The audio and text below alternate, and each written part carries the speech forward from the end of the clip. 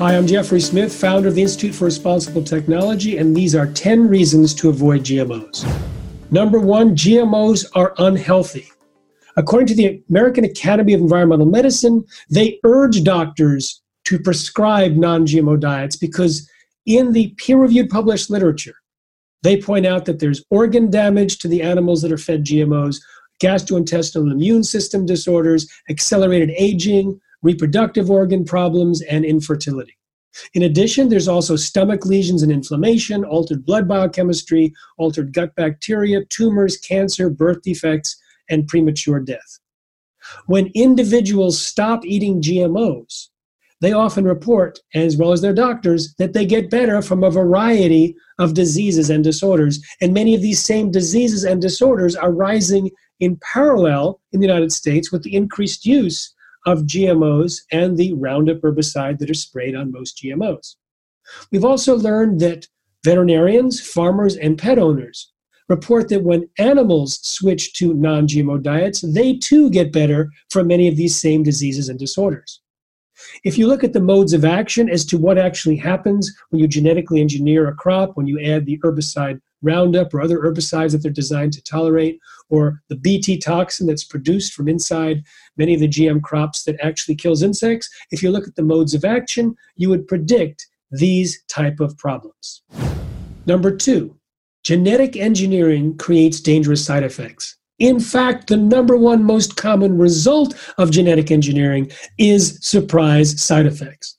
The process of genetic engineering creates massive collateral damage. There could be mutations up and down the DNA, hundreds or thousands. There could be deletions and additions, and these continue year after year, no matter what type of genetic engineering they use, including the so-called gene editing CRISPR-Cas9, which is supposed to be safe and predictable according to their promotions, but it turns out they're not. 3, GMOs contaminate forever. When you release a GMO into the environment, it spreads. We know that organic and non-GMO farmers have suffered economic damage because of contamination. We know that herbicide-tolerant canola, for example, has spread beyond the bounds of the farm and have become themselves weeds. But more importantly, this is not chemical pollution that dissipates over time. When you introduce a GMO into the environment and it crosses with the natural species, you have corrupted and contaminated the gene pool for all time. We have no technology to clean it up. As they're introducing more and more GMOs, especially through the cheap gene editing, imagine what we could end up with.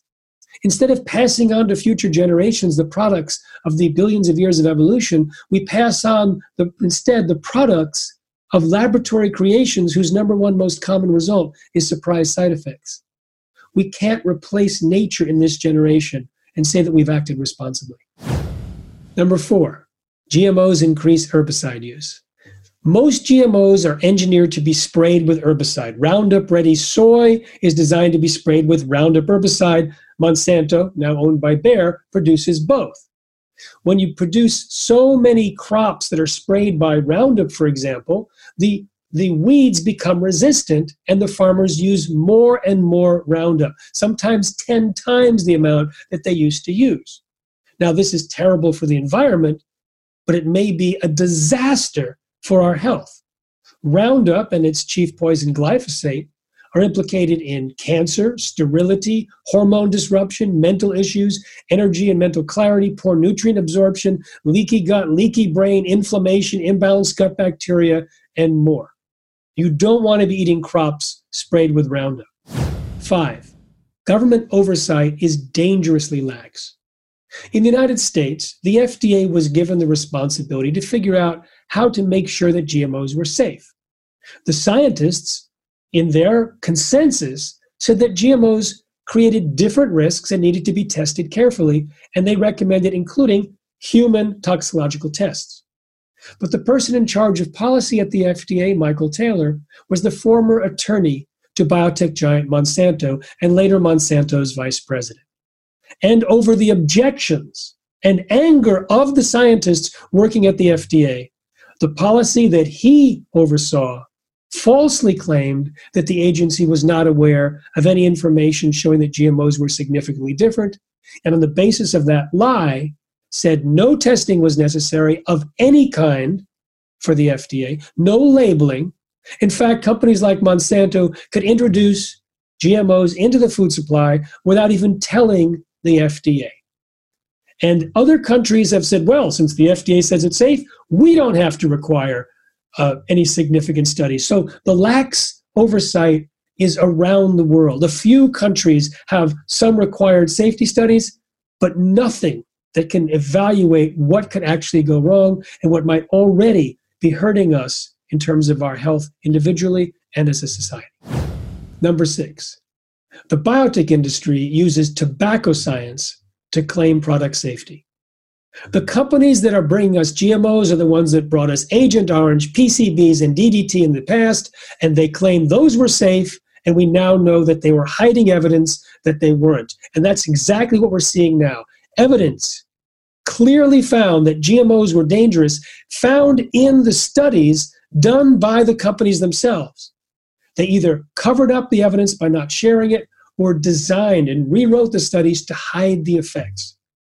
We've seen this over and over again where they use the wrong detection method, the wrong controls, the wrong statistics, and when they still find problems, they deny that it's related to their product. Number 7, independent research and reporting is attacked and suppressed. For decades, scientists who discover problems with GMOs have been attacked, gagged, fired, threatened, denied funding. This has been acknowledged by the scientific journal Nature. It is well documented. And this has suppressed independent research. Number 8, GMOs harm the environment. GMOs and their associated herbicides can harm birds, insects, amphibians, marine ecosystems, and soil organisms. They reduce the biodiversity, they pollute water resources, and they're unsustainable. For example, GM crops are eliminating the habitat for monarch butterflies whose population has plummeted in the United States. Roundup herbicide creates birth defects in amphibians, embryonic deaths, endocrine disruptions, and organ damage in animals at even low doses. Number 9, GMOs do not increase yields and actually work against feeding a hungry world. The biotech industry collectively spent $250 million over 5 years in the late 90s and early 2000s to try and convince Americans that GMOs were needed to feed the world. Well, it turns out that GMOs don't even increase average yield, according to the Union of Concerned Scientists report, Failure to Yield, and the major report by the UN, the ISTAD report, produced by more than 400 scientists and signed off by 58 countries. It turns out that agroecology, which is recommended in the ISTAD report, can increase yields by 79%, 100% in developing countries, whereas GMOs do not have much of an influence at all. And in fact, GMOs are stealing money away from more appropriate research and more appropriate technologies that could, in fact, protect our planet from hunger. Number 10, by avoiding GMOs, you contribute to the tipping point of consumer rejection, forcing them out of our food supply. This is already happening in the United States. 46% of Americans are seeking non-GMO food because they believe that GMOs are not as safe as natural food. This demand is forcing food companies to switch to non-GMO to protect their market share. Their change, in turn, reduces the amount of GMOs planted and also protects our environment. As a bonus, let's take a lesson from the animals. Eyewitness reports from all over North America show that when given a choice, many types of animals will avoid eating the GMOs. This includes cows, pigs, geese, elk, deer, raccoons, mice, rats, squirrels, chicken, and buffalo. Let's get humans up to the level of animals.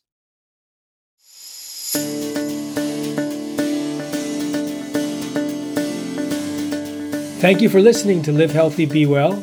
Please subscribe to the podcast using whatever app you're listening to podcasts with, or go to livehealthybewell.com to subscribe. This podcast will inform you about health dangers, corporate and government corruption, and ways we can protect ourselves, our families, and our planet. I interview scientists, experts, authors, whistleblowers, and many people who have not shared their information with the world until now. Please share the podcast with your friends. It will enlighten and may even save lives. Safe eating.